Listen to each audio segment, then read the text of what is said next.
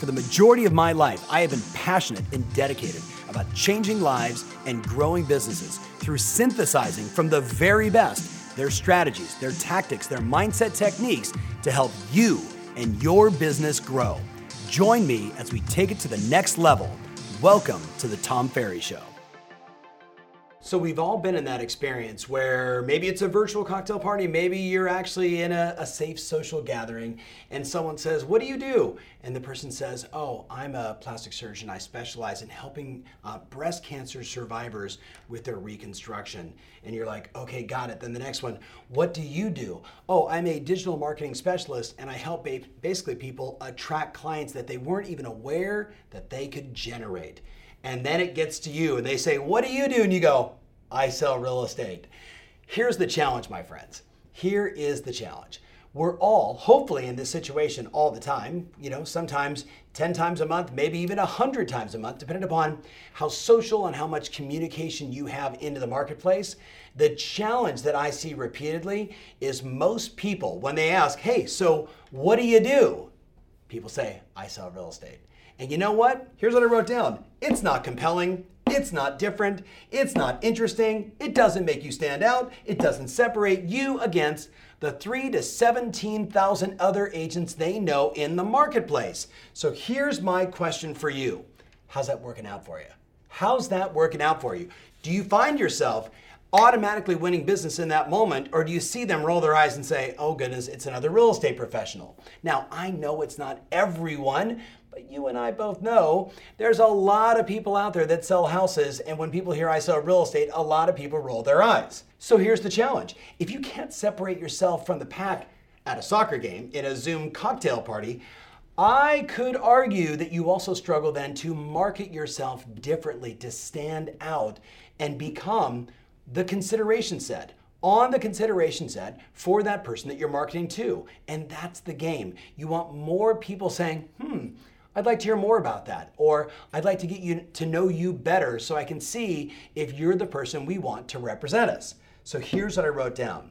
Hashtag lost in the sea of sameness. The reality is too many people are getting lost in the shuffle because there's just so many real estate professionals around the world. So here's what I wrote down. What do we do? What do you do? I wrote down, in business, the answer is simple. You create a unique selling proposition. Now, you probably heard that before, unique selling proposition. What makes you stand out? What makes you different? What makes you better, more attractive, faster, easier, make me more money, do it in less time, etc., etc. But you know what I've discovered? The vast majority of people, when I say, "What's your USP?" they say, "How do I do that?" So I thought what I would do today is share with you the basics and then give you 4 points for you to start to think about. Because let's face it, if I just said, "Here's what I want you to use," and you used it, and then the person next to you used it, and every other agent that watches the show uses it, suddenly it's no longer a unique selling proposition. So you've got to create it on your own. Here's how.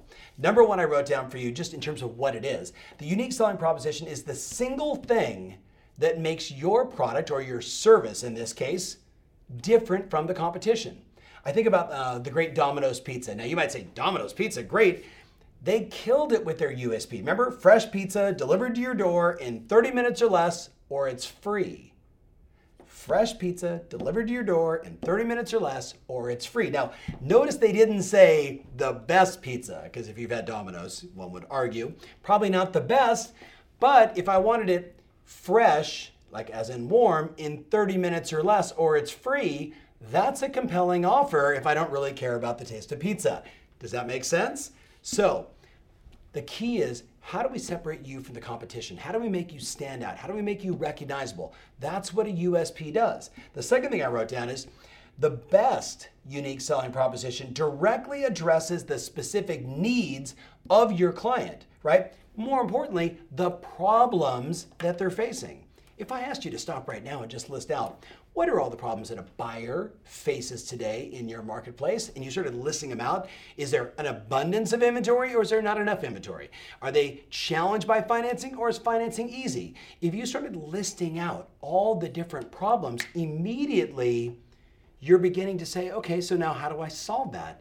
that could become your unique selling proposition. As an example, what about sellers? What are the challenges that sellers face today, right? Are they comfortable having people inside their home? Do they want to sell for the highest possible price, right? What are the challenges and the struggles and the expectations that they have that they want delivered? And if you could demonstrate the solution over and over and over again, everybody's got a friend in the business, but all of a sudden now, yeah, okay, so I got to talk to Kathy, but Kelsey's the one that really, she was speaking directly to me. She seemed to really understand my problem. Now, consumers don't talk like that, but they just say, there's just something about her that we should talk to, right?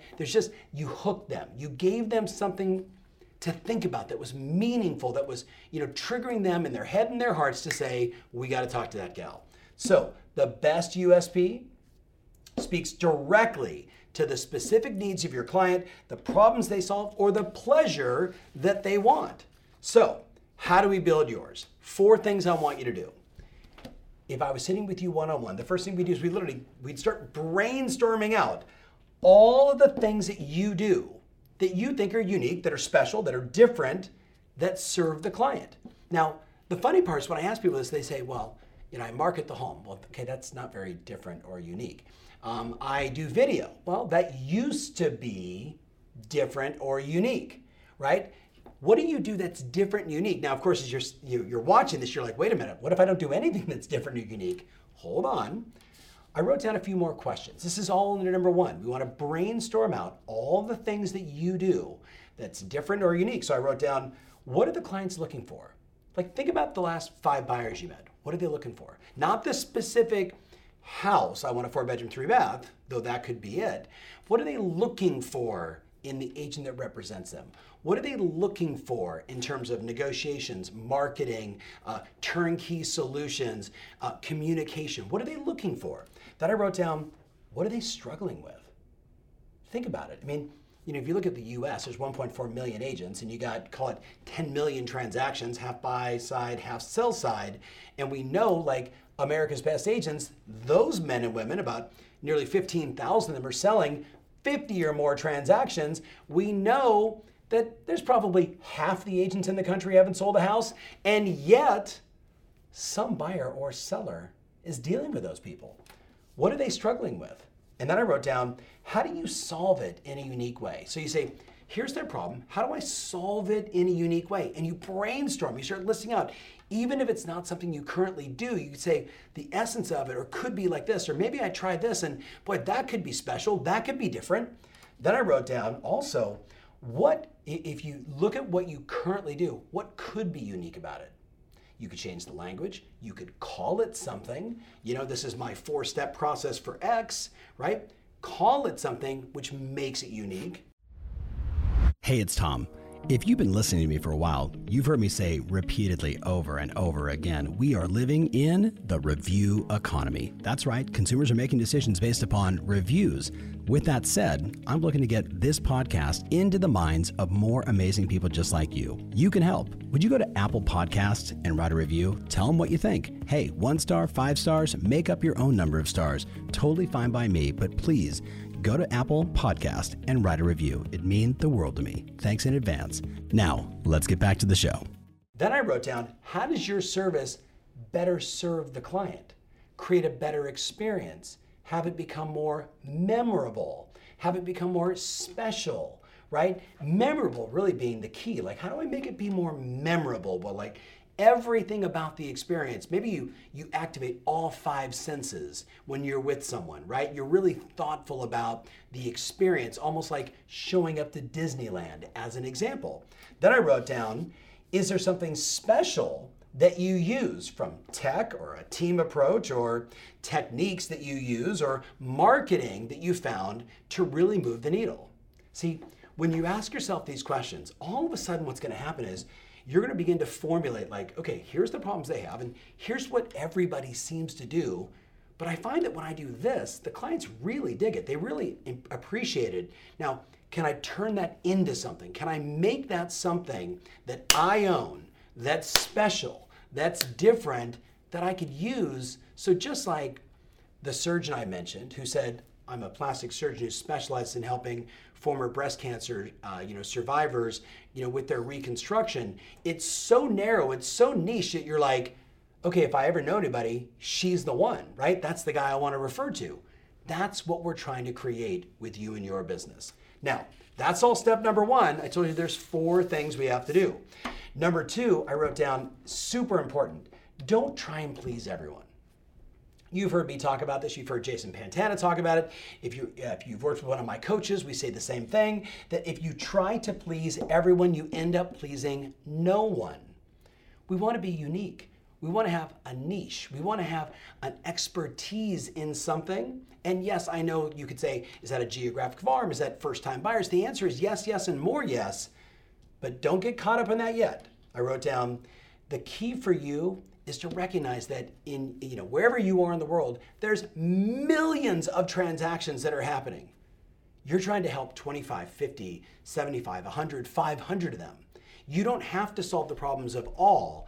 You want to be the expert at solving these problems so people say, that's who I want to work with. That's the goal of the unique selling proposition. So number 2 is just be mindful.